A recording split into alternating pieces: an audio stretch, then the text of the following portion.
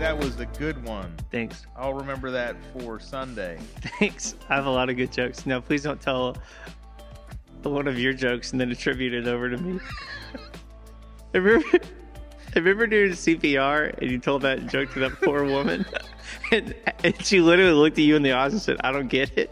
Yeah, that was really weird and awkward. Yeah, that was the worst thing. That was maybe the favorite part of the training. In hindsight, I maybe would have played that differently. Yeah. What I should have said was nothing. Yeah. Yeah. Especially when you had the option to say nothing. Correct. Are we live at this point? Good morning, good afternoon, good evening, BGCC. I don't know when you're listening, but whenever you're listening at the right time. This is a new format of a podcast that we're trying out. We're just going to be doing it as needed. We're just going to be having tons of conversations with our staff members. My name is Jesse Bays. I'm here right now with the illustrious, the renowned, the articulate, I wish you could see his face right now, Weston, the man, the myth, the legend, Williams. Weston, how you doing? It's good to be here and live with our entire podcast audience. Live with our entire podcast audience. So if you go to BGCC, this is for you. Or if you're a person who just randomly stumbled into the darkest parts of Apple Podcasts, this is also for you. Weston Williams, our listeners are dying already. They've been writing in already. We have tons of questions. Wow. Yes, it has been insane. Our first question is, everyone needs to know, I'm just going to get past all the fluff. I'm going to get past all the nonsense. Hit me. I'm ready. How many Hawaiian shirts are there? I mean, really? Oh, that is a good question. They don't, they last for a while, but there's at least 10. 10 at Hawaiian least in the closet. Yeah. Where do you get them? I don't get them anywhere. My wife is the one who outfits me with Hawaiian shirts. All credit goes to Jenny. Over to Jenny. Well done, Jenny. Yeah. Well done. It's almost as if Jenny has given you your trademark. Yeah, it's they're comfortable. They're dressy enough. It's sort of like a tuxedo t-shirt. It's formal but still casual all at the same time. It's exactly like the classy of shirts, a tux shirt. It's correct. Exactly like that. And in Hawaii, I'm told that the True Aloha shirt counts as dress, and they actually wear it in government, official business. So that's why you do it, is for our Hawaii's a state of Hawaii. mind. Yeah, Hawaii's a state of mind, and so that's where I'm at. Hawaii's a state of mind, which a lot of you don't know. Weston is a huge fan of Jimmy Buffett. I'm a big fan of Jimmy Buffett. He's a Buffett head. I am a parrot head. Oh, a parrot head is how it's That's what they're called. That's worse. Yes. And I think I'm an official one now that I've actually been to a Jimmy Buffett concert. I don't know that I need to go again, but once was fantastic. I bet there is a whole vibe to that place. It's a whole sociology lesson. Oh, really? Yeah. Let's just put it this way. I learned something when I saw a lady passed out in the line for refreshments before the show even started. Yeah. So now that's a parrot head. I think that's a parrot head. That's correct. Yeah. So I should also mention today we have our intern Matthew with us. Matthew, how are you doing? I'm good. Matthew is also a parrot head, in case you were curious. A big parrot head. Right, Matthew, what's your favorite Jimmy Buffett song? The one with the ukulele. Yep. It's the one with the ukulele, Weston. You know that one, right? Listen to it and sit on a Hawaiian beach. Yeah. Perfect. That's a good one. Yeah. Thank you so much, Matthew. I can tell you're also a parrot head. You were probably there with that woman, weren't you? I enabled her. Wow. Do you have a Carmen Miranda tattoo someplace? Yes. Perfect. That's great. Yeah. Weston, how long have you been in ministry for? You've been here for how long? I've been here for over 16 years. Holy cow. And then you were at our previous church for less than that. I mean, I don't know. I was ordained in 2002 and I started working in a church full time. Gosh, I guess it would have been my senior year or junior year of college. I was hired to work at an inner city church. Wow. And out in California, right? Yeah, and they hired me to work there with students and youth. Yeah. And I even did some worship. So Now hold up. Now Yeah. this is news. this is news. You led worship? I would while you were play out there? piano and we would sing too. I did less singing and more piano playing. Just a lot of Jimmy Buffett worship songs. A lot of a lot of Jimmy Buffett worship songs. Maranatha music was big then. Yeah. Stuff you could still play Yeah. well. Yeah. For those of you who don't know, Weston this year starred in our kids ministry entertainment. Oh yes. The I was a masked- mass singer. Yeah. You were the horse, is that correct? The banana. You were the banana. That's right. The banana. That's right. So you've been in ministry for like I guess this would 20 be my, plus years. This would be my 20. Actually, this would be my 20-year anniversary of full-time Holy ordained cow. ministry. So Well, I wish we had a big a party planned right now, and this was actually like the surprise element. Wouldn't that be great? that would be pretty wild. Yeah, Jenny and I got married in 2002. I was ordained a few years before, so it's just the year of 20s. So Yeah.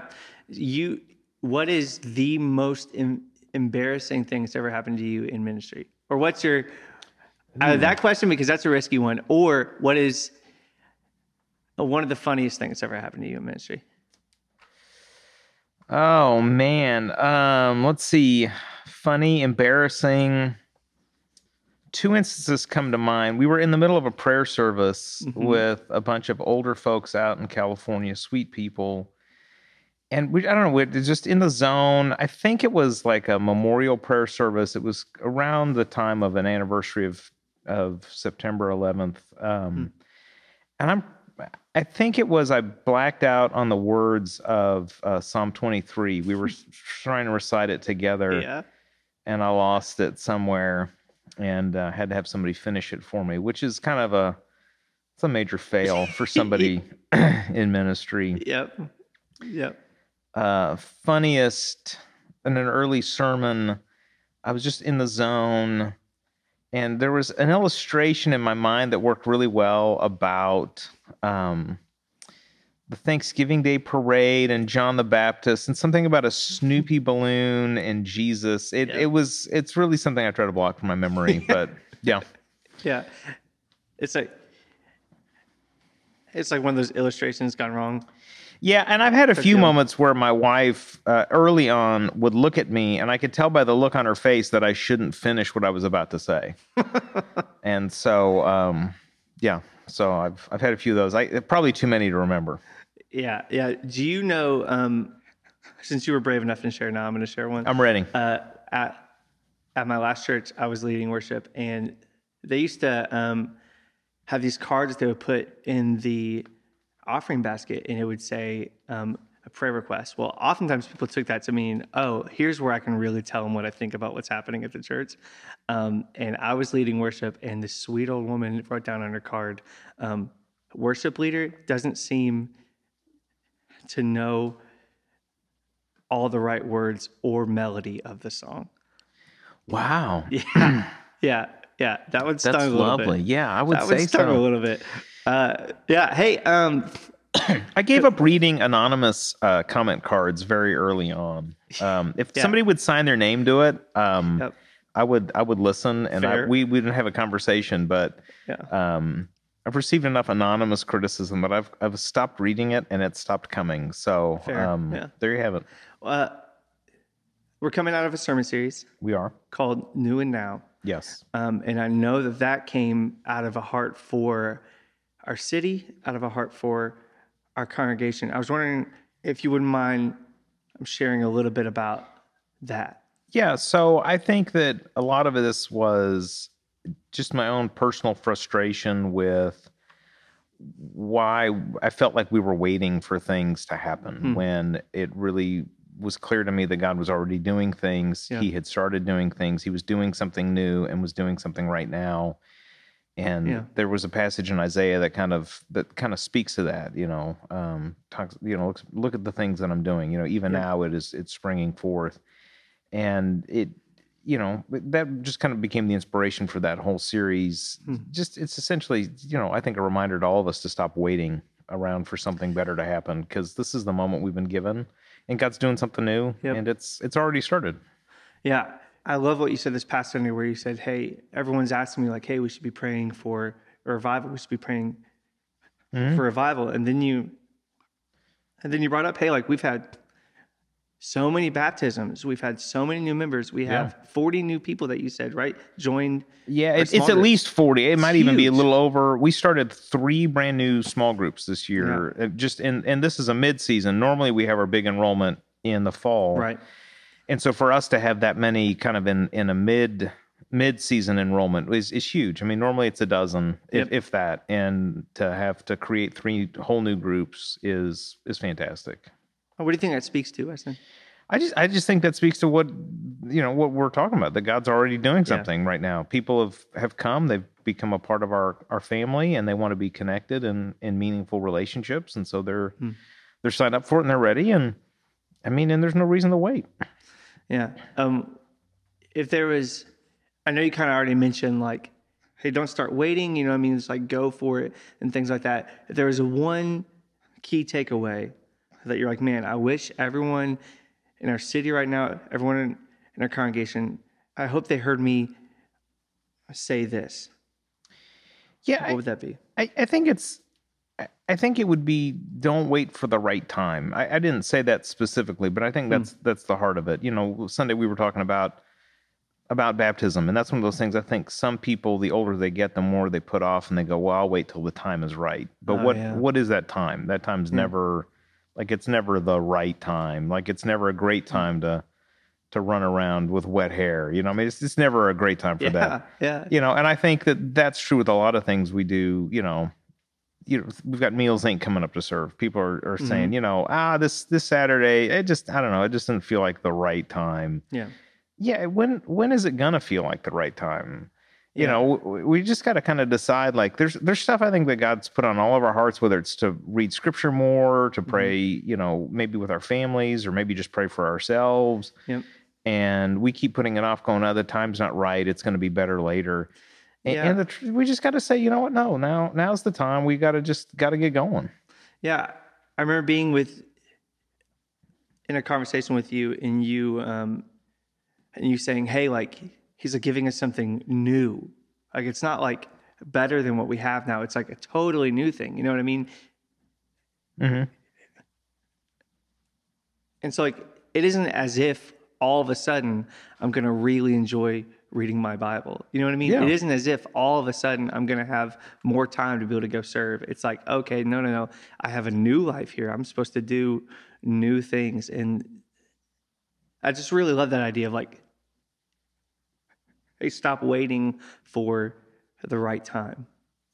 Yeah. And that's going to be, after we get through this series on relationships, we're going to enter into a series on the book of Galatians, and that's going to be that theme is new. I'm very excited. Is new, not better.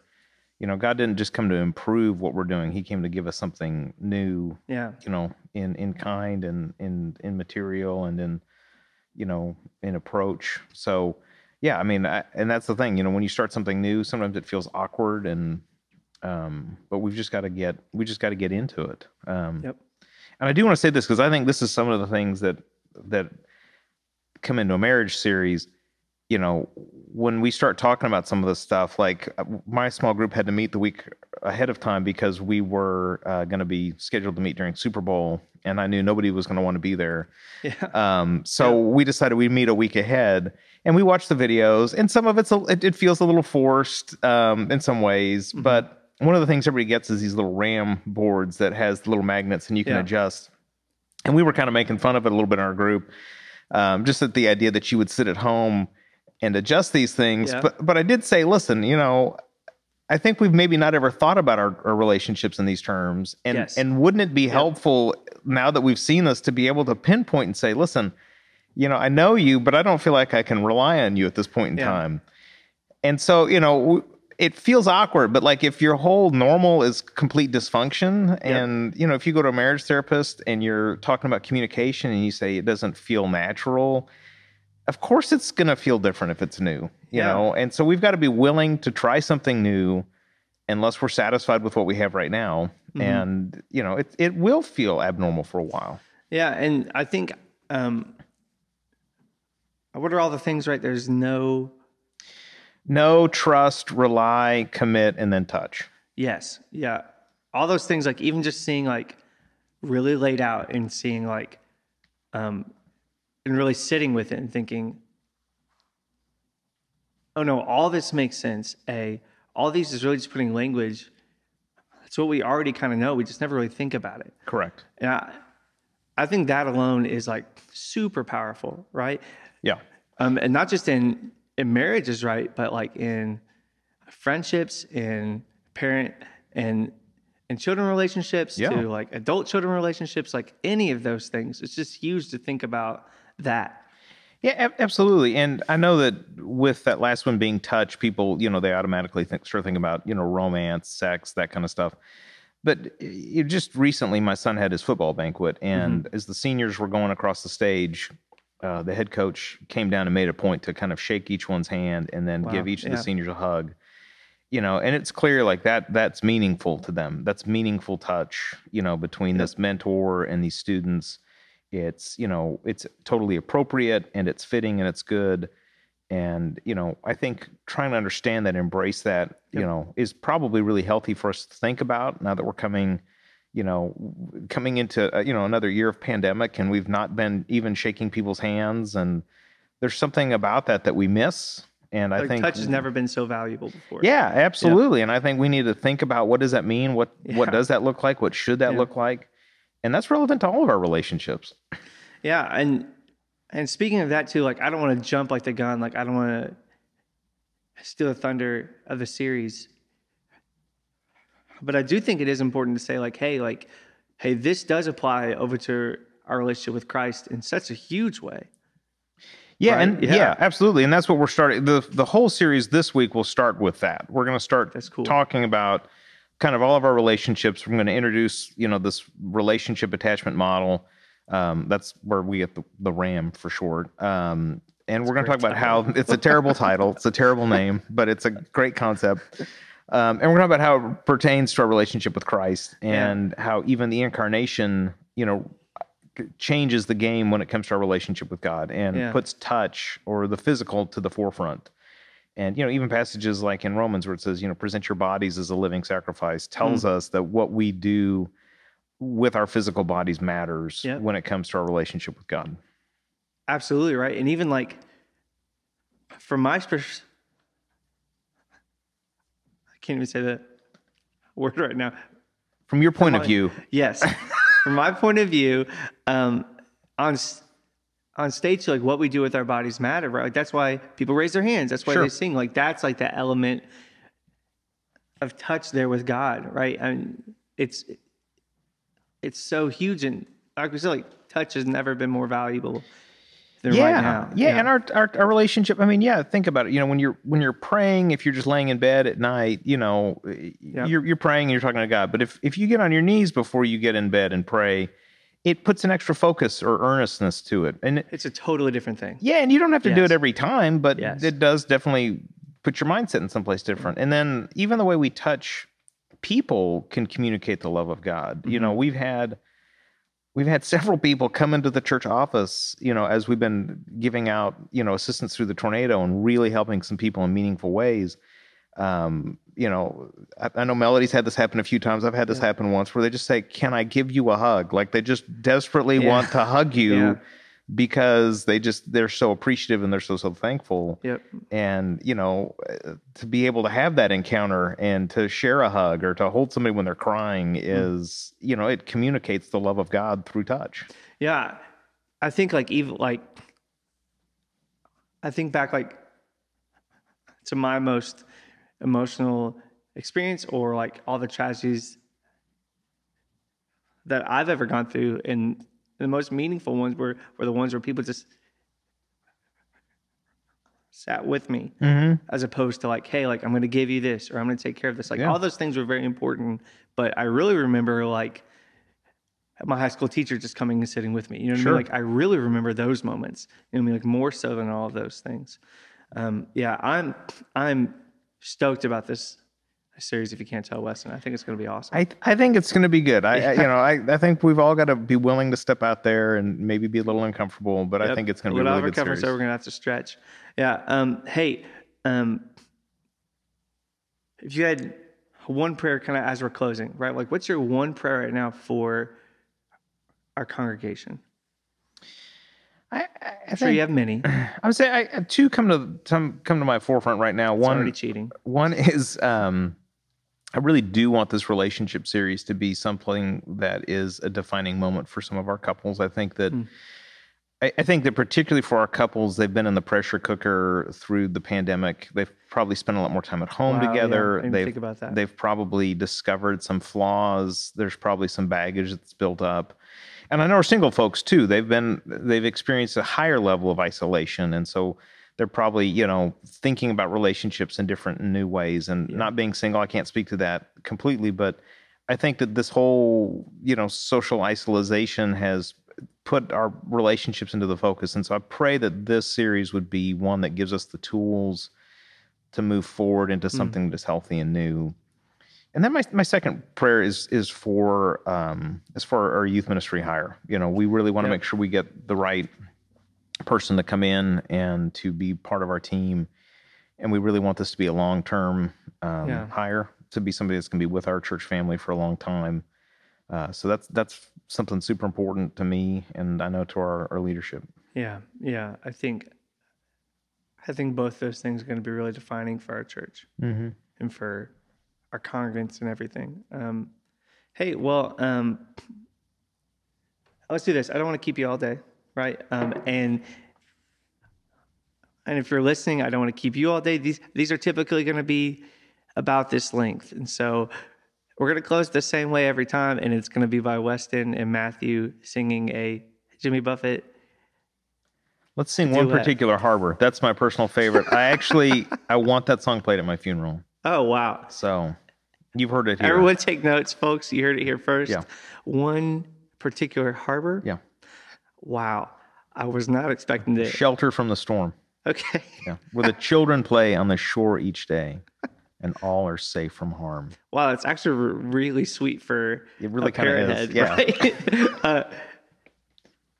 Would you mind just closing in prayer for anyone that's listening right now? And for not Psalm 23. Not Psalm 23, because I don't want to finish it. And Matthew is already just so embarrassed by that moment already. Yeah, he is. I see it in his eye. He's just checked out. I'm just kidding. He's not. He's the best. All right. Yeah, let's pray.